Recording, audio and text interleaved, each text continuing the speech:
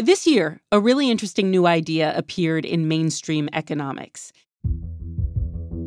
The idea is that the inflation we've been struggling with is due to corporations realizing they can charge us more and we will pay, a new cause of inflation. Now, to this point, we've had a good understanding of what causes inflation. Too much money chasing too few goods is the Econ 101 explanation. And of course, when supply chains break down, as they did during the pandemic, that'll contribute too. But you may have felt recently that things are more expensive than they should be, that the crisis created by the panny is coming to a close, but prices are still very high. Two econ writers recently dug into the question of whether old-fashioned inflation is the reason for all of the higher prices, or whether something else is going on. There seems to be a reluctance on the part of businesses to start to bring prices down. Coming up on Today Explained, the hidden drivers of inflation. Support for Today Explained comes from FX's The Veil, starring Elizabeth Moss. If you like spy thrillers or indeed Elizabeth Moss, then you might want to check out FX's The Veil. It's an international spy thriller that follows two women as they play a deadly game of truth and lies on the road from Istanbul to Paris and London. Oh, I'll go. One woman has a secret, same here, and the other has a mission to reveal it before thousands of lives are lost. FX's The Veil, now streaming only on Hulu. Apple Card is the perfect cashback rewards credit card. You earn up to 3% daily cash on every purchase every day. That's 3% on your favorite products at Apple, 2% on all other Apple Card with Apple Pay purchases, and 1% on anything you buy with your titanium Apple Card or virtual card number. Visit apple.co/card calculator to see how much you can earn. Apple Card issued by Goldman Sachs Bank USA, Salt Lake City branch, subject to credit approval, terms apply.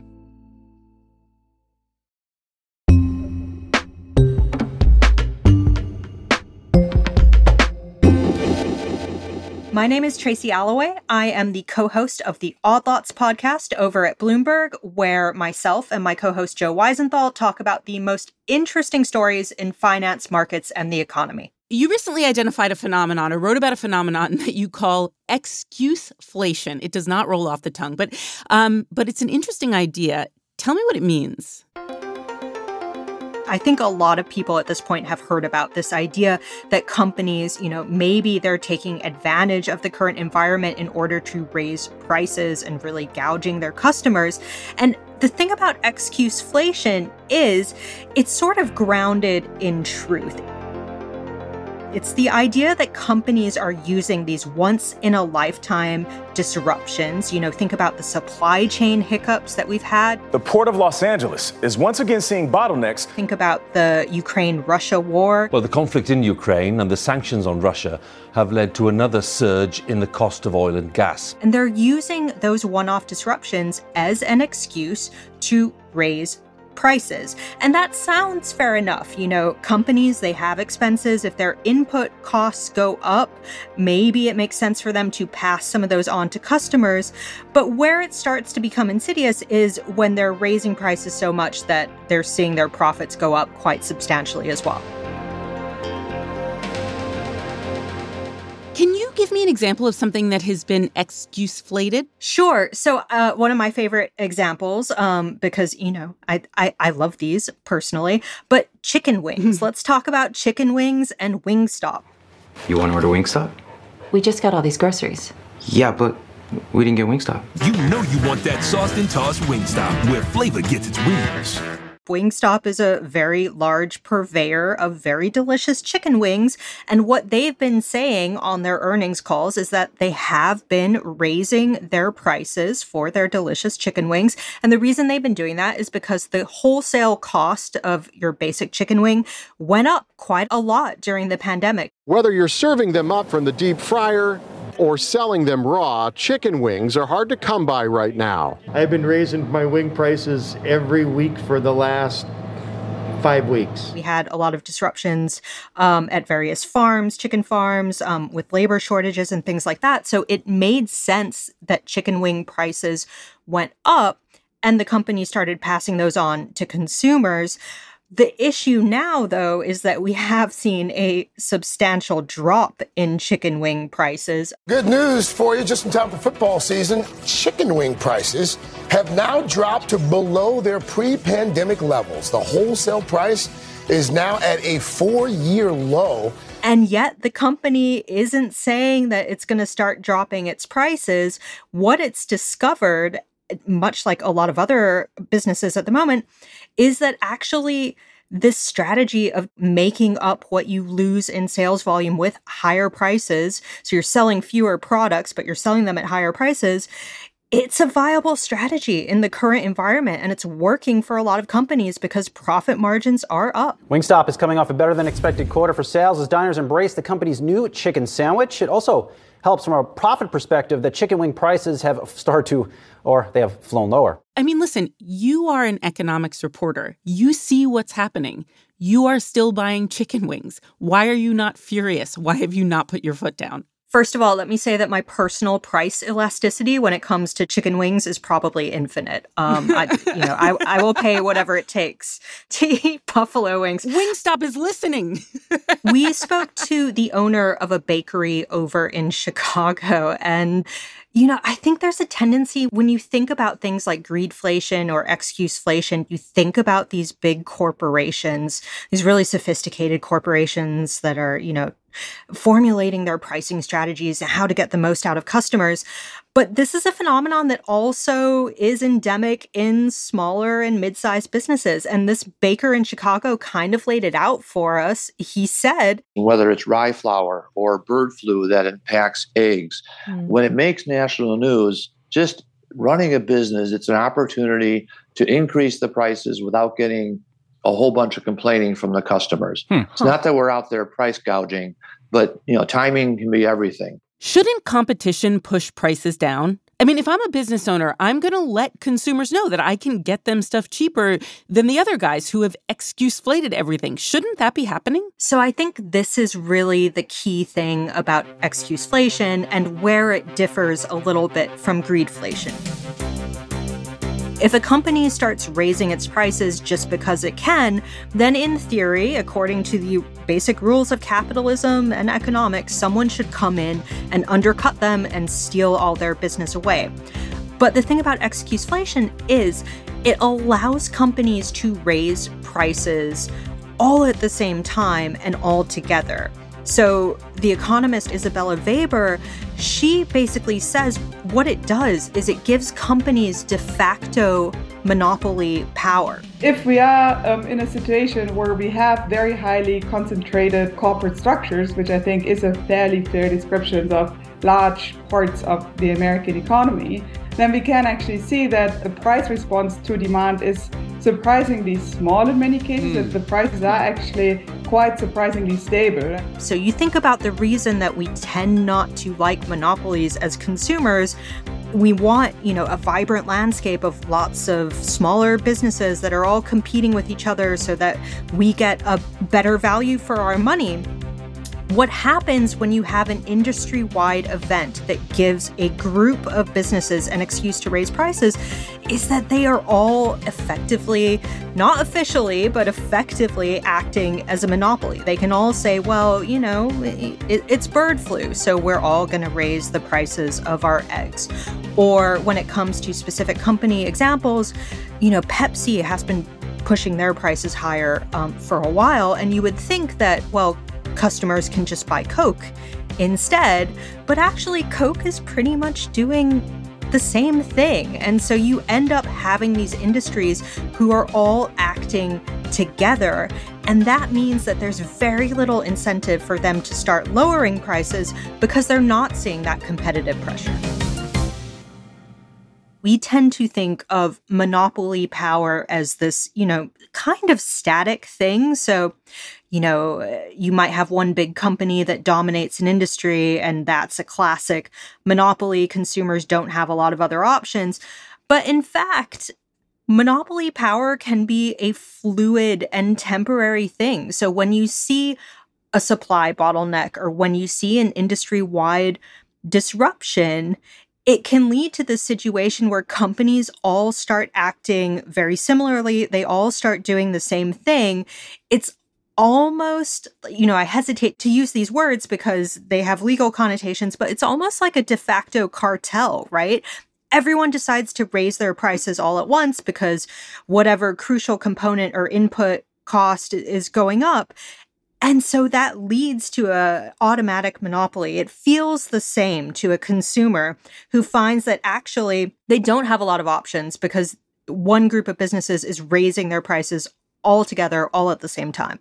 The Federal Reserve has been raising interest rates to try and slow inflation down. It's paused for the moment, but I wonder, does the Fed take corporate profits into account? If this is a new set of circumstances causing inflation, does the Fed need a new response? I think it would be really, really hard for the Fed with its current mandate to take something like corporate profits into account.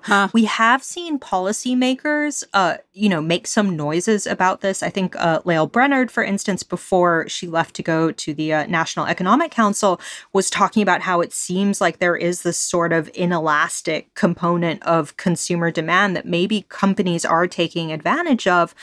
But what I would point to is there are other types of policymakers who are starting to cast a much more critical eye on this type of activity. For instance, we're talking about supply side disruptions. There is a lot of legislation that has come out of the Biden administration that is targeted at precisely these types of choke points. After weeks of negotiation and working with my team and with the major union retailers and freight movers, the Port of Los Angeles announced today that it's going to begin operating 24 hours a day, 7 days a week. The second thing we know is that throughout the pandemic and the, ensuing years, the rich have gotten richer and the poor have gotten poorer. They've blown through their savings while wealthier people have tended to see their savings just go up. So you almost have, you do have two different classes of people here. You have one class of people that is probably feeling the pressure of higher inflation. They're not going to be buying as many chicken wings, but you have other people who, they will stomach and possibly not even notice a 10 or 20% increase in the price of their chicken wings. And so I think those are the things that are really driving this dynamic.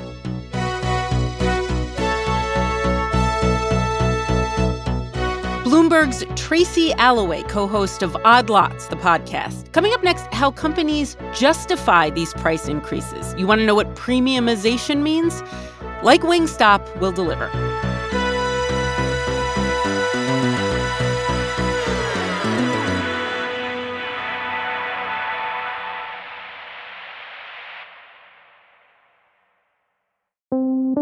Support for Today Explained comes from Mint Mobile, the only cell phone that tastes good. When the deal is too good to be true, there's probably a catch, right? That incredibly cheap flight to Europe?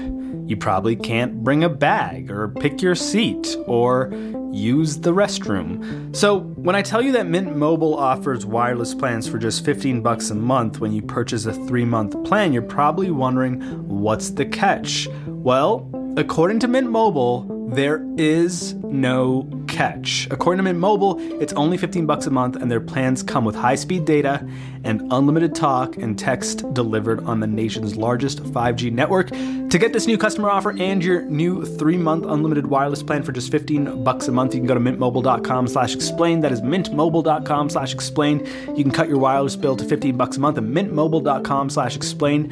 $45 upfront payment required, equivalent to $15 a month. New customers on first 3-month plan only. Speed slower above 40 gigabytes on unlimited plan. Additional taxes, fees, and restrictions apply. See Mint Mobile for details. Apple Card is the perfect cashback rewards credit card. You earn up to 3% daily cash on every purchase every day. That's 3% on your favorite products at Apple, 2% on all other Apple Card with Apple Pay purchases, and 1% on anything you buy with your titanium Apple Card or virtual card number. Visit apple.co/card calculator to see how much you can earn. Apple Card issued by Goldman Sachs Bank USA, Salt Lake City branch, subject to credit approval, terms apply.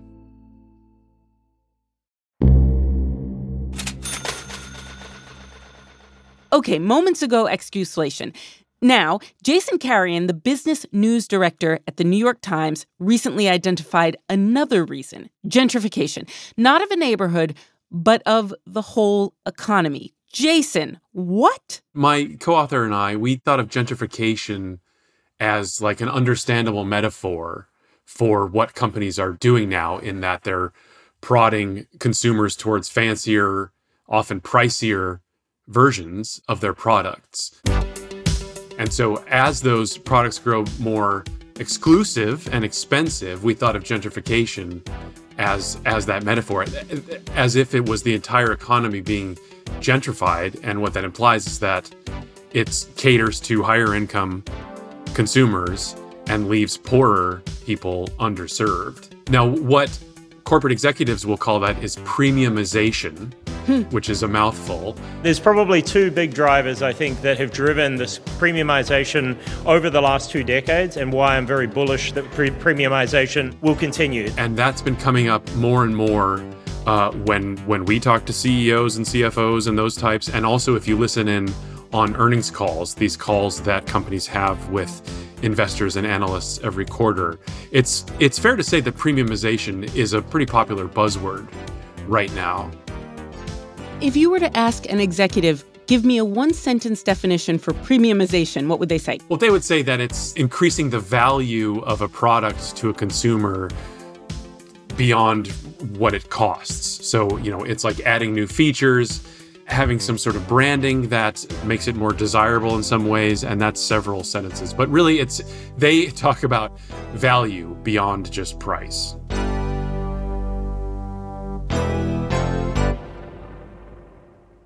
Got it. Okay, so earlier in the show, we were talking to Tracy Alloway about excuseflation. And this is where companies will jack up the price for reasons that don't have to do with input costs. But in this case, companies are jacking up the prices and saying higher quality is what justifies the increase. Can you give me like a really specific example of where you have seen this happening? How much time do we have here? Because it's happening everywhere. And I think once you start to think about premiumization, excuseflation, or just look at, the price of things now versus 3 or 4 years ago, you start to see it everywhere. And, one recent example that's pretty interesting, I think, is at AMC, the movie theater chain. Somehow, heartbreak feels good in a place like this. They started raising prices for, middle seats. The plan is to offer 3 tiers of seating. Preferred tier seats in the middle of the theater will be the most expensive, followed by standard, the most common choice, which the company says will remain the price of a traditional ticket. If you're in the mood for a bargain and don't mind a slight neck cramp, try value, located in the front rows. The thing that really convinced us that it was time to write this story about this phenomenon was when we saw executives at WD-40 mention premiumization. And what did they say? WD-40, the lubricant that you use to fix squeaky wheels, hinges, doors, all that sort of thing. WD-40, WD-40. WD-40. Pick up a can at your favorite store. Try it. WD-40. They have been talking about premiumization as part of their strategy and what's driving profits there. And that's not something, you generally consider as like a luxury good. But they have, cans of lubricant now with what they call a smart straw. Flip it up for a precision stream. This will get to those hard-to-reach places. Flip that straw back down for regular spray action. And they also have something called Easy Reach, which means that you can shoot WD-40 around corners. And the best part? The straw is right where I left it. And what that means is that they can charge more for each bottle of lubricant. They say that it's because, hey, these shoot 2 different ways. And so that's worth, an extra quarter or 50 cents or something on a bottle. And so once you apply that to other products, you start to see it just about everywhere. I think you also wrote, and this is very near and dear to my heart, about pet food. I think pet food is a fascinating example of this because pet food has been premiumizing, to coin a term there, for many, many years. So that trend has been kind of turbocharged by the pandemic. So what's happening with pet food is that executives in that industry have been talking about the humanization of pet ownership for a while. We treat our dogs, cats, and other pets as akin to human members of our families, and we spend more and more on fancier things for them, and that mainly involves food. And so that humanization trend has run into the kind of pandemic boom in pet ownership, has run into the splurge in spending that we saw during the pandemic when people got stimulus checks, when they were at home and other expenses went down and they decided to spend more on their households, and that includes pets. There was a really funny example recently. The CEO of Smucker, which owns Milk-Bone, he said that we've had some nice success on some of the premiumization in Milk-Bone. Things like taking the biscuits and dipping them and stacking them. There's actually basically what looks like an Oreo for dogs. You know, pets don't necessarily eat more than they used to, but we're spending way more on pet food than we used to. And that is a part of this long-running premiumization trend that has only gotten deeper over the past 3 years. I got a pandemic puppy. I love him so much. I started out feeding him kibble, and then he was kind of like turning his nose up at it. So I started buying him the expensive crap, Fresh Pet. And then in the last month, he started turning his nose up at Fresh Pet, and now I have to give him freaking human food. He has premiumized me up to Trader Joe's. I'm so pissed. Dougie's Trader Joe's. I love it. I love it. I think there's ways in which this could seem niche, right? It's like Noel and a couple thousand other idiots will pay for expensive dog food, but, you know, it's not all through the economy. Is premiumization playing into these big, broad inflation numbers that we have out this morning? It could be. It's kind of hard to identify in the big macro stats, but if you talk to any economists, market watchers, analysts, those types, you're starting to hear them talk more and more about profit-led inflation. So inflation has been on a bumpy but steadily downward slope in recent months. And it's been maybe a little stickier than people thought, given that energy prices have come way down and some of those big spikes we saw earlier in the pandemic have moderated.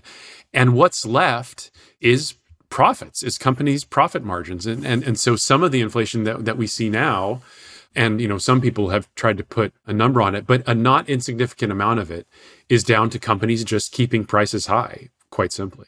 In this kind of dynamic, in this kind of environment, what happens? What does this mean for lower income people who can't afford gentrified WD-40? What it does mean is that there's a real risk that lower income households are underserved in this new type of economy. And that just puts into, you know, even sharper relief the inequality that we've seen for quite some time in most Western economies. And the car market is a really good example of this. We ran some numbers on it. We talked to some people. At the end of 2017, there were almost 30 different new car models that you could buy below $25,000.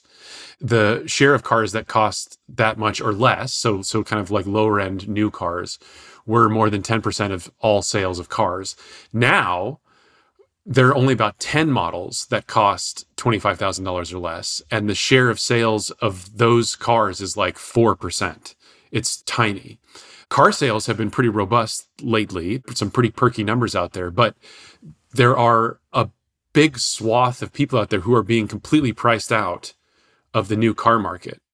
And that then filters down to the used car market, and so prices will go up there also. And then just generally you start to picture this economy that is potentially a little bit more unequal than it has been. And it's already pretty unequal. And you get a vision of an economy that has lower production, potentially higher inflation, and then over the longer term, just a permanently higher prices for essentials and luxuries and just about everything. What are the longer term consequences of this two-track economy, do you think? Well, it just puts in pretty sharp relief the inequality of it. And, you know, when you get inequality, what that could mean, you know, macroeconomically speaking, is less stability for the economic system, but also for just society as a whole. And that feeds into politics and sort of other things. And so it's not necessarily a bright picture for the economy, but like so much else in this post-pandemic economy, it's confusing. And that's what we've heard from lots of different economists too. They're seeing this, can this continue? Are there stability concerns with this? What does it mean for inequality? What does it mean for our politics in the future? And a lot of them honestly just kind of throw their hands up because, like so much else, since we learned of COVID-19, this is having effects that are difficult to predict, and it's kind of uncertain where we're going.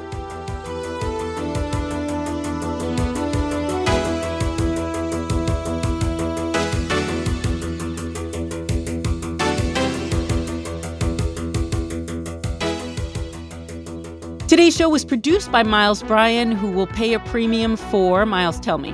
I will pay a premium for airline tickets that avoid layovers. I hate layovers. It was edited by Matthew Collette, who will pay a premium for socks. So Haynes, just know he's out there. It was engineered by City Kid Paul Robert Mounsey, who will pay top dollar for great produce. And it was fact-checked by Laura Bullard, who, believe it or not, but you should believe it because she's the fact-checker, will pay a premium for that special WD-40 that can shoot around corners. I'm Noelle King. It's Today Explained.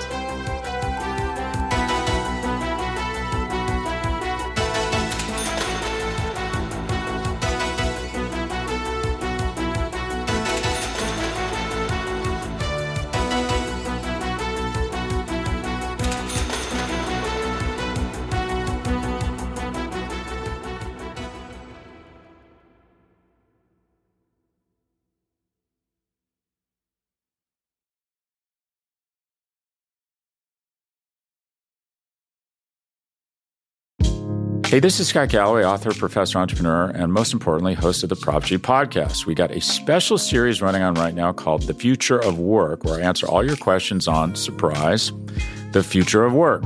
Questions including, what are we missing when we work remotely? Or how do we handle work-life balance when a major opportunity comes knocking? From the provocative to the technical, we're offering insights you won't want to miss. So tune in to The Future of Work, a Prop G Pod special sponsored by Canva. You can find it on the Prop G Pod wherever you get your podcasts.